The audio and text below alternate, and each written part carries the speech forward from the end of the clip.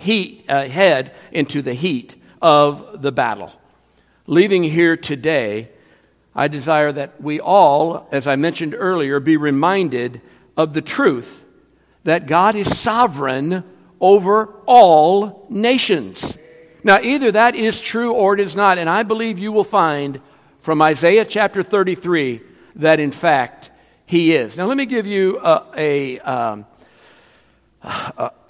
side note and an honest admission. I am not certain that Isaiah wrote this prophetically or historically. I thought initially historically, but I believe it was actually penned before the events of the Assyrian takeover of the northern kingdom took place and before the surrounding of Jerusalem. And so it does seem that Isaiah is writing through the lens and from the eyes and heart of a prophet.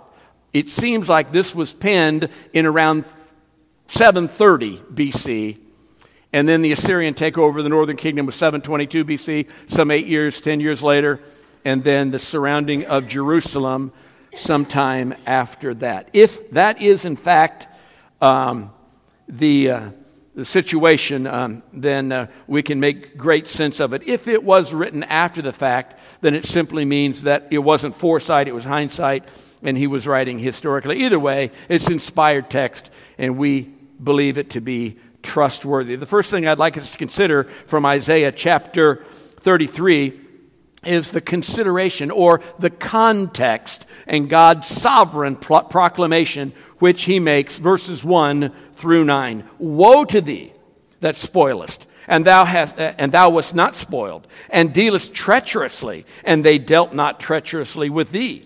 When thou shalt cease to spoil, thou shalt be spoiled. And when thou shalt make an end of dealing treacherously, they shall deal treacherously with thee.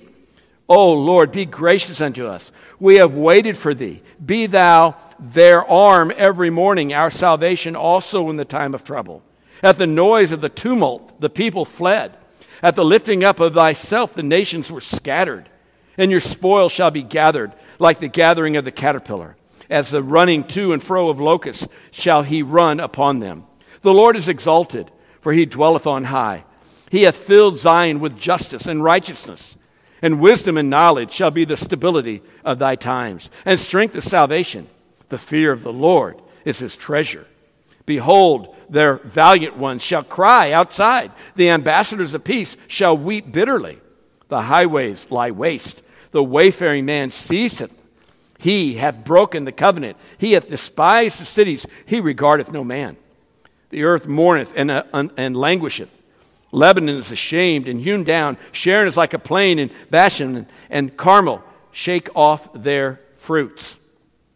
What is meant by consideration is what is revealed through the context of this chapter in the first 9 verses.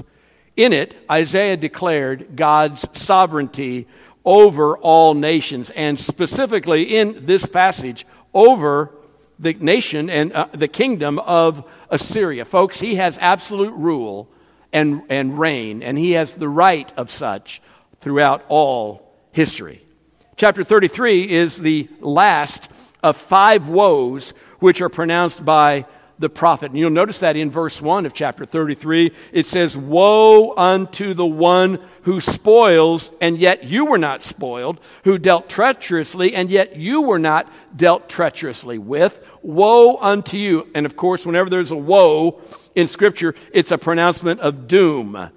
And this was upon Assyria for what they had done. This woe is upon Assyria, because you'll remember, likely in the book of 2 Kings, if I'm remembering correctly, Hezekiah tried to cut a deal with Assyria. Don't get us. We'll do this. We'll do the other thing. And Assyria said, okay, we'll strike that bargain. And they dealt treacherously and broke that. Well, Hezekiah and the people were looking to the world for peace and safety. And where should we look for peace and safety? In the Lord alone. Therefore, being justified by faith, you have peace with God through our Lord Jesus Christ, Romans 5:1. And so we're always to look to him. We're not to look to the world as our source for security. Notice in verse 2, it says, "Be thou their arm, the people of Judah, crying out to God for strength in their time of despair." Notice in chapter 28, if you would, and verse 1, continuing with the context, chapter 28 and verse 1, "Woe to the crown of pride, to the drunkards of Ephraim, whose glorious beauty is a fading flower." No, there's the first woe pronounced right there. Verse 29, "Woe to Ariel, the city where David dwelt," a synonym for Jerusalem. Look at chapter 29 and verse 15. "Woe unto those who seek deeply to hide their counsel from the Lord, and their works are in the dark, saying, who sees us and who knows us?" There's another woe in chapter 30 and verse 1. "Woe to the rebellious children, saith the Lord, who take counsel, but not of me. They are going everywhere but to me for their counsel." There's the fourth woe, or the third woe. Look at chapter 31 and verse 1. "Woe to those who go down to Egypt for help." And so we see that Judah, the southern kingdom, is going everywhere, running around Jerusalem, headed up by Hezekiah at that time, King Hezekiah, looking for help from Egypt, looking for help here and there. What kind of resources do we have? How can we mount up a defense against the empire of Assyria? Well, in fact, they couldn't. And the northern kingdom, the 10 northern tribes, learned that in 722, 721 BC as Assyria swamped over them and literally took them captive. We'll notice in verses 3 and 4 back in our chapter of 33, the prophet saw that when God acted, the pagans fled and they left their spoils. Notice what the prophet said. He said, "At the noise of the tumult, the people fled. The lifting up of thyself, the nations were scattered." God, all you need do is just show up on the scene and things are going to start happening. And in fact, they should have known that from the very get-go. Verses 5 and 6. Notice the near and the distant fulfillment. When the Lord is lifted high in our hearts, righteousness, salvation, wisdom will be present. And then ultimately, that will ultimately be fulfilled when the Lord returns. If you'll notice in verses 5 and 6, when the Lord is exalted, for he dwells on high, he hath filled Zion with justice, with righteousness, wisdom and knowledge shall be the stability. We see the distant fulfillment. And then verses 7 and 9, the prophet is dealing more with what was happening there. 701, Assyria surrounded Jerusalem, and the people were hopeless and helpless. Notice in verse 7, it says, "Behold, their valiant ones shall cry outside. The ambassadors of peace shall weep." In other words, our soldiers aren't going to help us. Our ambassadors cutting a deal with Assyria, they're not going to be able to help us. Nothing will be able to help us until finally they recognized, even when all travel and trade has ceased, in verse 8, agriculture has been ruined, they turn to the only one who can, and that is the Lord himself. Now, folks, there is a mess. That's the context. That's the proclamation that Isaiah made to the people of Judah 2,700 years ago. But it is as current as today's situations that we face. So whatever the Assyria is, which is coming your way by application, disease, heartache, divorce, rebellious children, grandchildren, a nation invading us, whatever it might be that you're going to face, that I'm going to face, as children of God, we have been commanded to fret not. Be anxious for nothing. Don't be anxious about anything. For if you do, and you're wringing your hands, and you run to Egypt, and you run to this, and you run up like Hezekiah did, although he was a godly king, by the way, and you are godly folks in Christ, yet fear can overcome you in a moment, can't it? The temptation is there. Dread and stress and anxiety and problems and worry and all the rest will try to visit you and tear you down and bring you down so that you're cutting a deal with everything, maybe even trying to cut a deal with God. Lord, I have not been serving you as I ought to. I know that. And if you'll just get me out of this fix, if you'll just let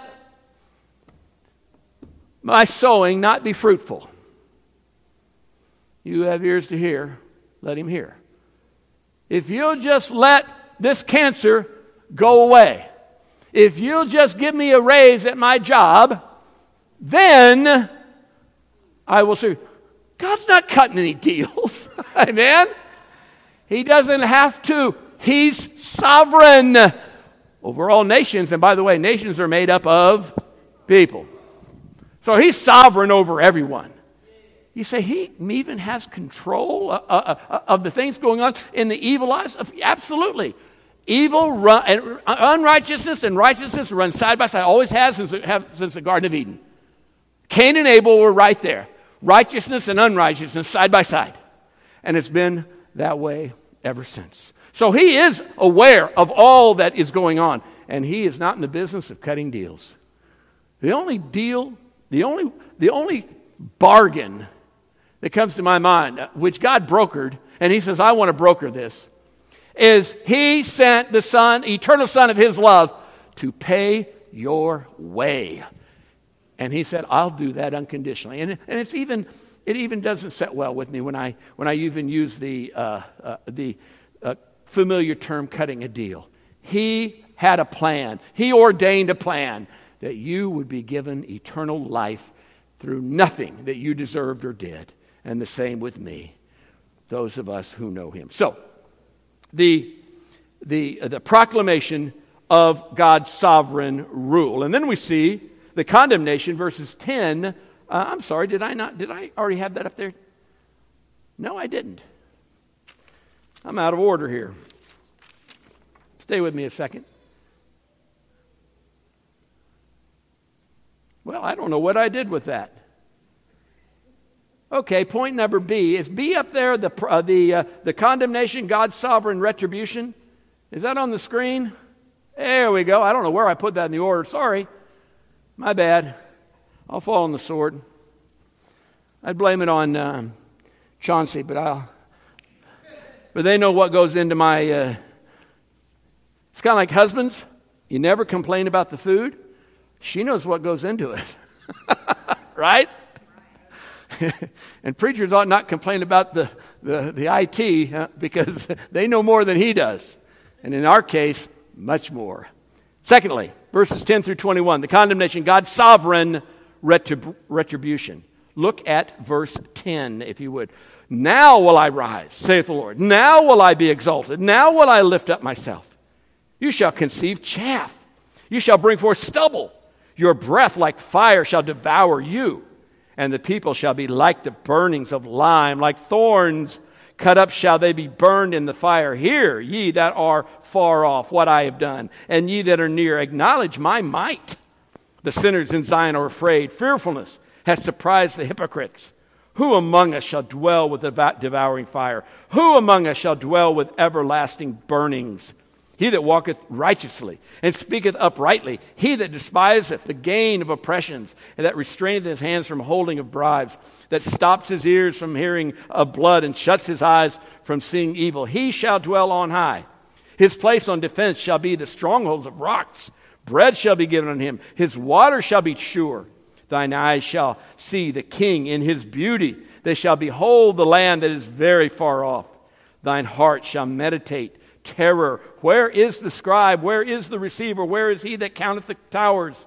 Thou shalt not see a fierce people, a people of the deeper speech than thou canst perceive, and of a stammering tongue that thou canst not understand. Look upon Zion, the city of our solemnities.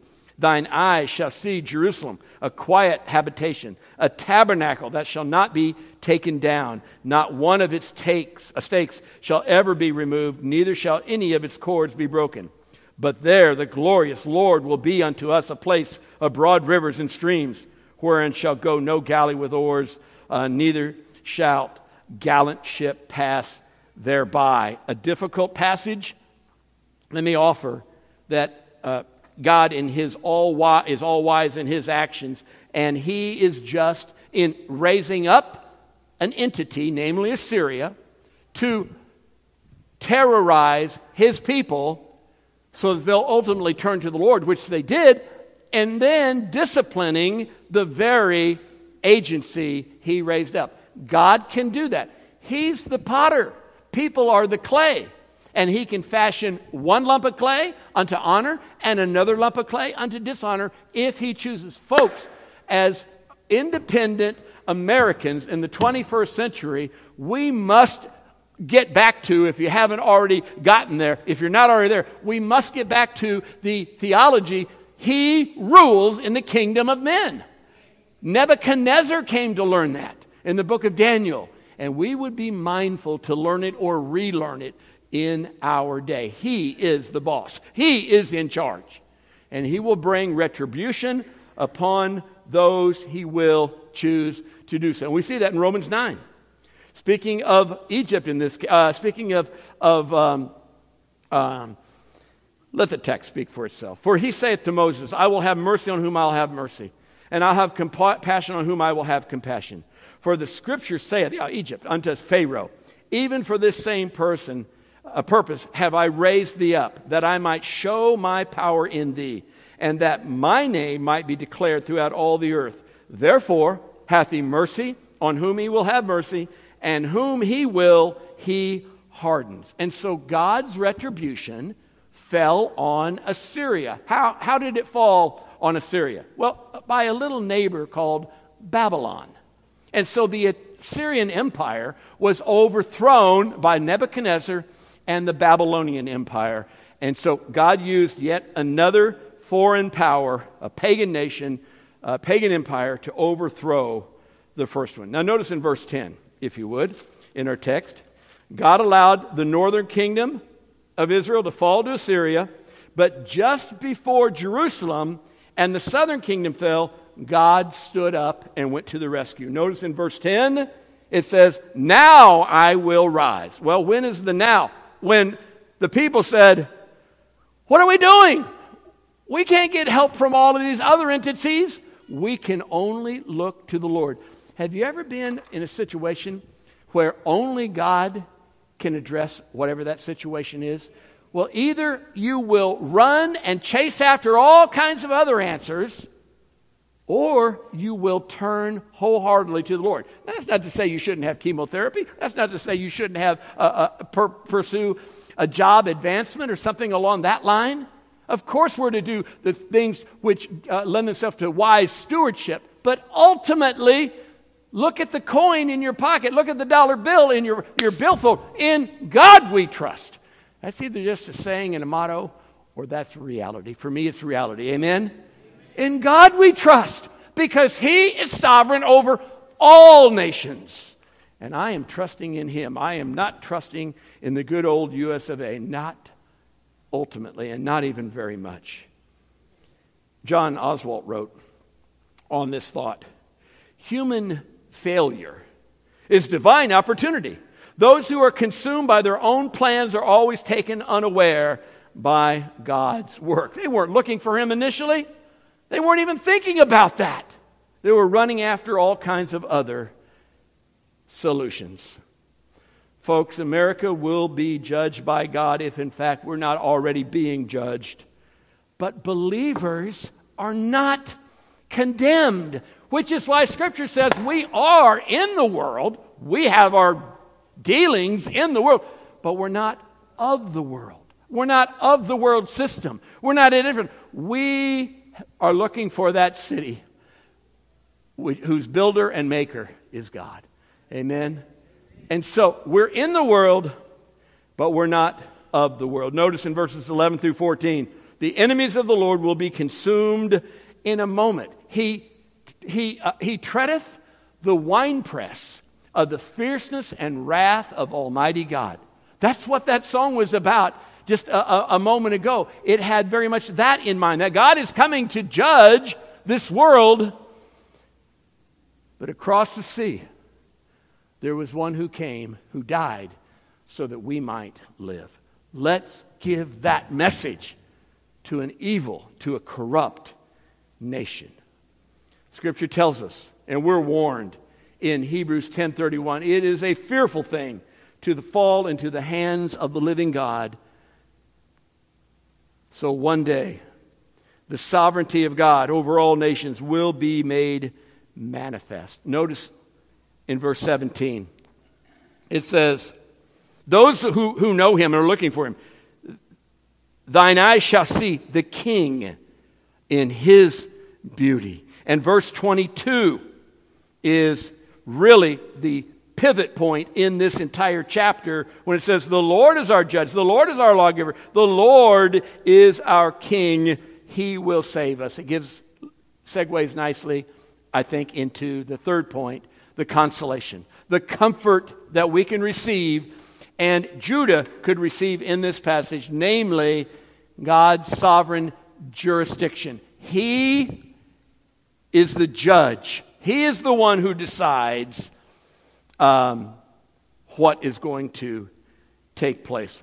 Like America today, there were God-fearing believers in Judah in that day who professed to know God, yet often their works denied that. Folks, let's not be that one. Let's not be those folks who entertain answers from the world as our philosophy, as our guiding path, but instead, let's look to the Lord and his word alone for all that we need.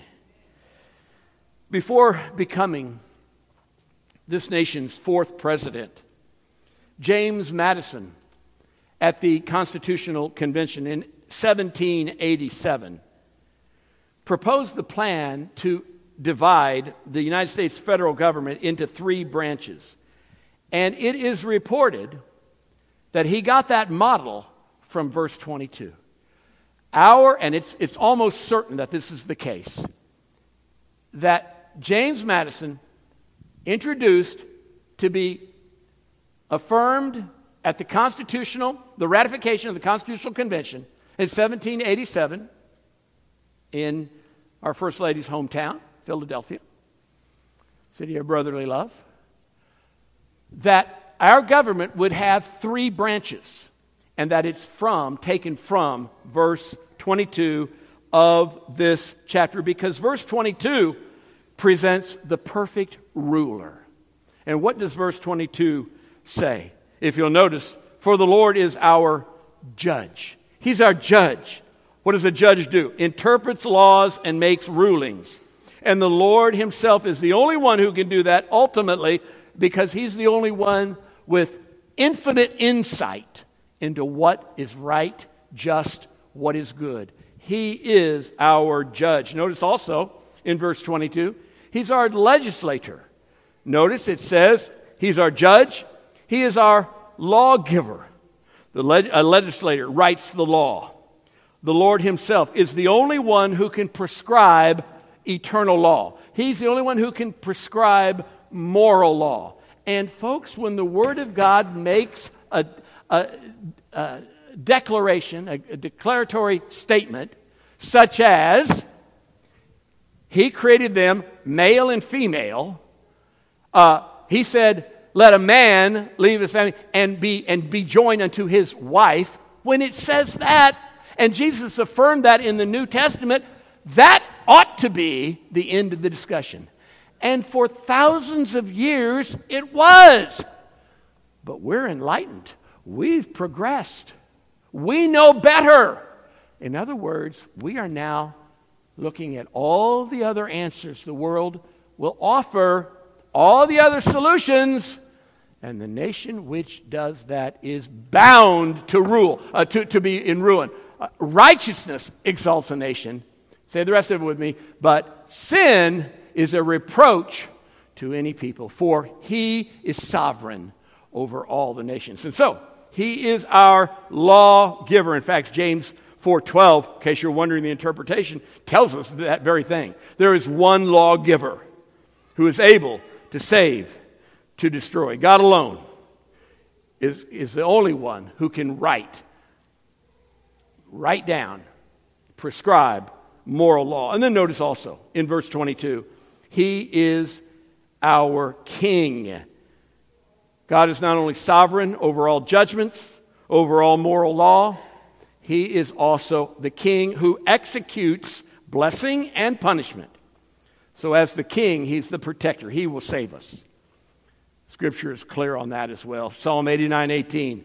For the Lord is our defense. The Holy One of Israel is our king.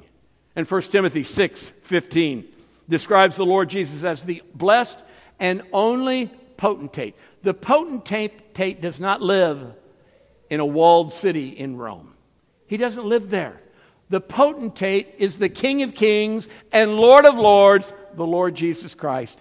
And him alone are we to preach as the King of truly all the universe. He is sovereign over all nations. And then finally, verses 23 and 24, if we could read that, we see the consummation, God's sovereign resolution in this text.